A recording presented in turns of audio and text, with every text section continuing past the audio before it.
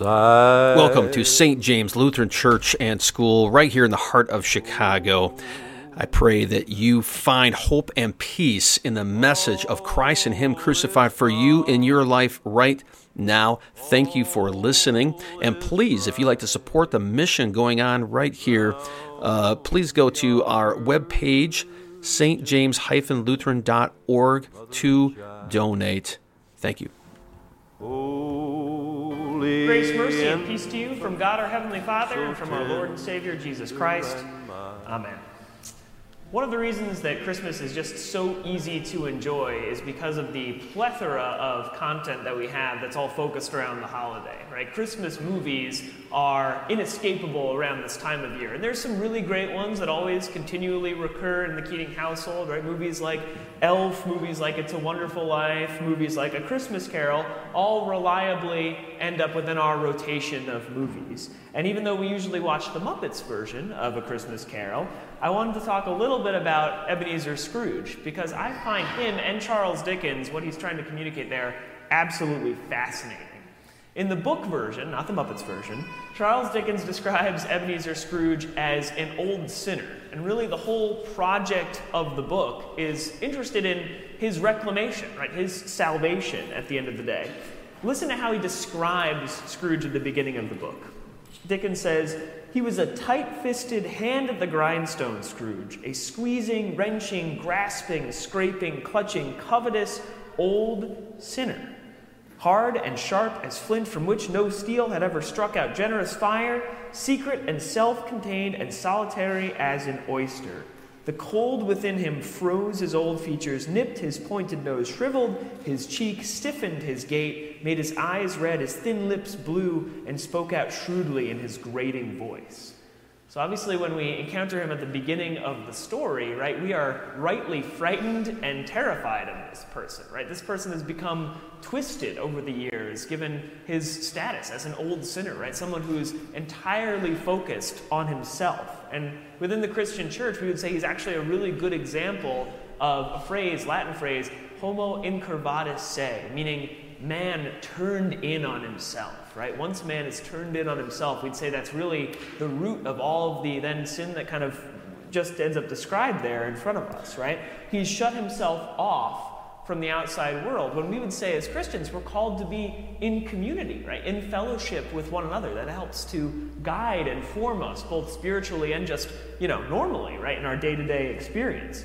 And what I love then is the way that the Muppets describe Ebenezer Scrooge. They say, "There goes Mr. Outrage, there goes Mr. Sneer. He has no time for friends or fun. His anger makes that clear. Don't ask him for a favor, 'cause his nastiness increases. No crust of bread for those in need. No cheeses for us Mises." When somebody is totally self-absorbed in this way that Scrooge is, often what's required then is a conversion moment, right? A moment that will shake one out of apathy and reorient yourself towards the things of God, right? Think St. Paul on the road to Damascus, right? A dramatic encounter with Christ is required to reorient Saul turned Paul toward the things of God, towards forgiveness, towards life, towards salvation. And this is exactly what happens within A Christmas Carol, right? The ghost of Marley provides that impetus, right? That dramatic encounter on the road to Damascus, so to speak, for Scrooge. And it's interesting what Marley bemoans, especially in the book version. And listen to how this resonates with what we talk about during the Christmas season as Christians. His ghost bemoans, "Why did I walk through crowds of fellow beings with my eyes turned down, never raised them to that blessed star that led the wise men to a poor abode, where no poor homes there to which light would have conducted me?" In other words, why did I not hear the Christmas message? Why did I not follow the example of the wise men, people who saw the star and went to encounter Christ Jesus, born to us in the manger that night?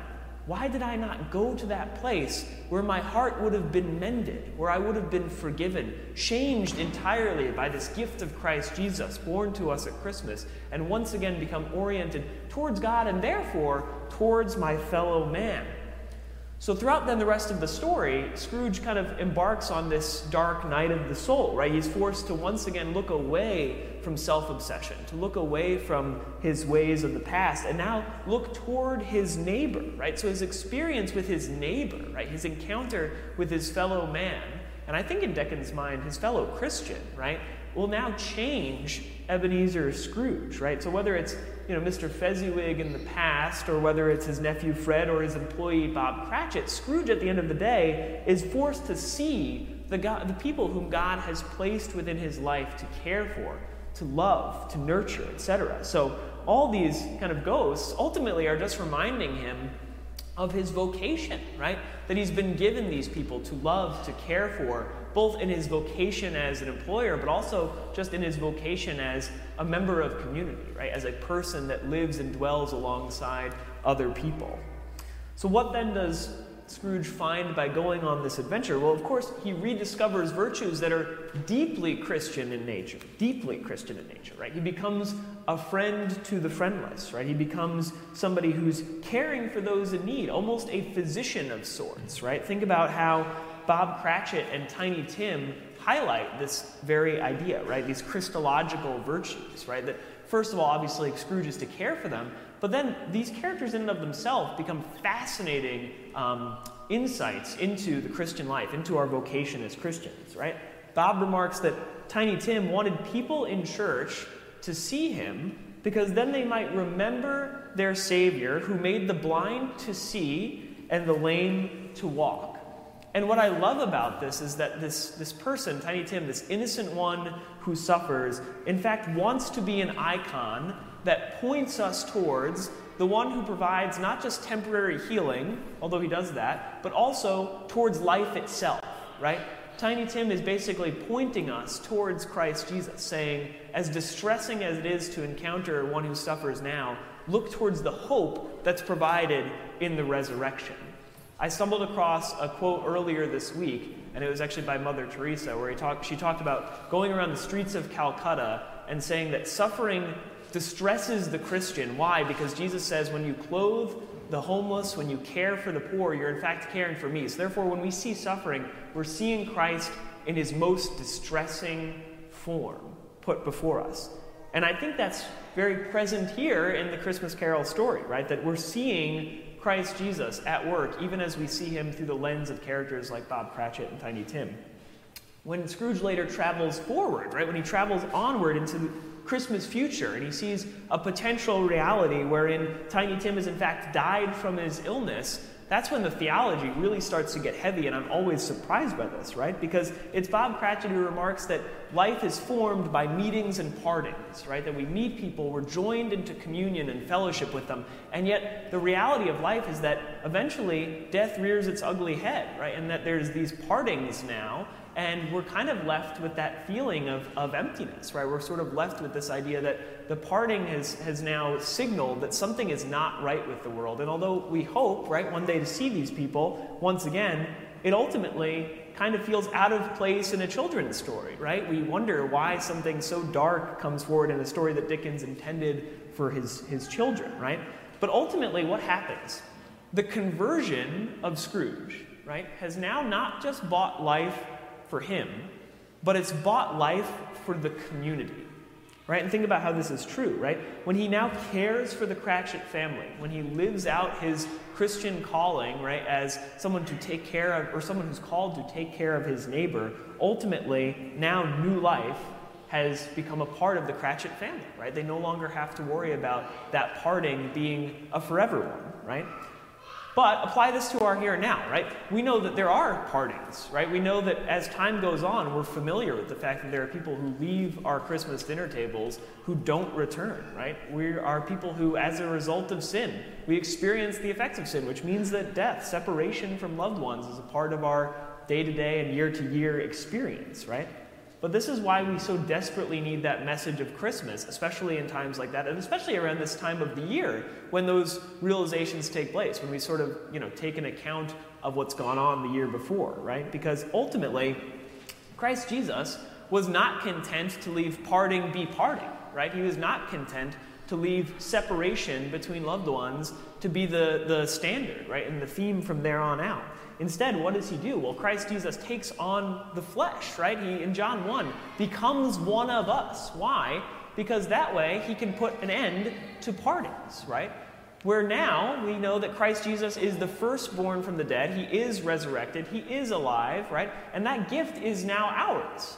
And that's a message that we hear, of course, at Christmas, but it's also an Easter message that becomes enveloped in this. Resurrection life is a reality for each Christian, which means what? Well, it means that we will see that loved one again, right? That you will inherit eternal life and that your sins are forgiven. So in place of partings, we have eternal meetings that are the theme of the Christian church, right? Of course, joined together within the walls of our sanctuary, but again, looking forward to the last day when we will once again enjoy resurrection life. Meeting, joined together in a banquet, like we do at our Christmas dinner tables, but now all the more perfect because of what Christ Jesus has accomplished. So what then can we say about Scrooge, about this character that kind of comes up every year around this time? Well, again, we hear that he's all about reclamation, right? His story is a tale that's supposed to be centered upon salvation, and throughout that story, obviously, he encounters those shortcomings, but also joys along the way, right? Highs and lows, and ultimately what's he forced to do? He's forced to examine his conscience, to look at the way that he has lived out his faith, or lack thereof. And by the end, Scrooge is a lot like us, right? When we've heard the law preached to us, he's crushed by it, and yet he needs something more, right? He craves words of absolution. And I would say each one of us, although we don't like to think it during this time of the year, has the capacity to be someone like Scrooge, right? We can be narcissistic, we can be cruel, we can be hard-hearted towards our neighbor. We can cut ourselves off and hurt those around us, especially those whom God has told us to love. We can walk through our lives with our eyes cast down, not looking for that blessed star, not looking for that person in need, turned in upon ourselves. But what do I like about Christmas? Because Christmas is all about those words of absolution. The good news is that Christ Jesus was born to us in a manger, that he lived a perfect life, he served us through that life, that he died upon the cross for our sins, and that he rose again to give us new life. Most importantly, he speaks those words to us each time we gather together within the sanctuary. Whenever we gather around word and sacrament, we hear Christ Jesus speak, "You are forgiven. You have heard those words of absolution." And because of that, we're able to see the miracle of Christ's birth and now be changed. We can now be reoriented towards the things of God. We can be little Christs to our neighbor, caring for those in need, caring for those whom God has placed right in front of us. And more importantly, we can point them to real fellowship. We can point them to the fact that through the Holy Spirit, we have communion, fellowship with one another. That despite different walks of life, different disagreements, different people that we might have hurt, we are now tied together and bound together in the fellowship of the Christian church. And that's true every day of our lives, but especially it's true when we gather together to hear the Christmas story within the walls of our sanctuary.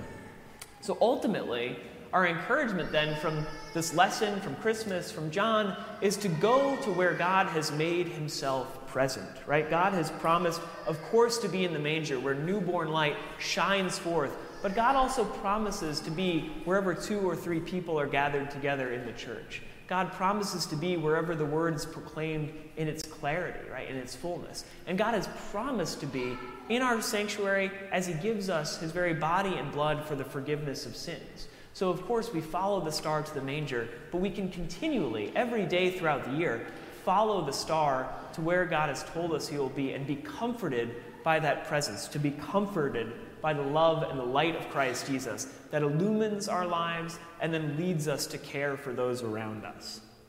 And in the meantime, throughout the rest of this year, as we go into the new year as well, may we continue to pray that the joy and the light of Christ that we feel at this time of the year so strongly would continue to permeate our interactions with one another, would continue to shine forth as we love one another in our vocations, right, in our lives alongside of one another. And ultimately, we would pray that hopefully we are not consumed by just kind of holiday fervor, right? That this isn't just empty sentiment, but instead it would be grounded upon the same love that compelled God to take on flesh and to become one of us. And knowing that that's true, knowing that we are reconciled with God, that Christ Jesus has experienced what we've experienced, that he has lived a life like ours, and that he has loved us and forgiven us through that life, may we take courage in proclaiming that message to one another. May we continue to hope and to encourage one another in the idea that the atoning life, death, and resurrection of Christ Jesus has made it so that our partings are not forever partings, but instead have given way to meetings, right? To meetings between the saints of God, and of course, meetings between our Savior and his church. So ultimately, that's what Christmas is all about. Christmas is all about, of course, looking to the past. That yes, Christ Jesus has come within time, but Christmas is also about looking forward to not just little meals and little gatherings around Christmas, but in fact, the final gathering of the marriage feast of the Lamb and his kingdom, which will have no end. Because that's what all of this is a preview of. All of the things that we celebrate are a preview of the life that we have received in Christ and the fullness of the gospel that has been given to us and that we once again hope for on the last day. And in the meantime, we celebrate. We share the joy of Christ. We love one another. We care for those whom God has placed in front of us. And ultimately, we thank God that we have been converted, that we are no longer Scrooge, but in fact, we are those whom Christ has loved, and therefore those who are now able to love one another. Merry Christmas. Amen. Now may the peace that surpasses all understanding keep your hearts and minds in Christ Jesus our Lord. Amen.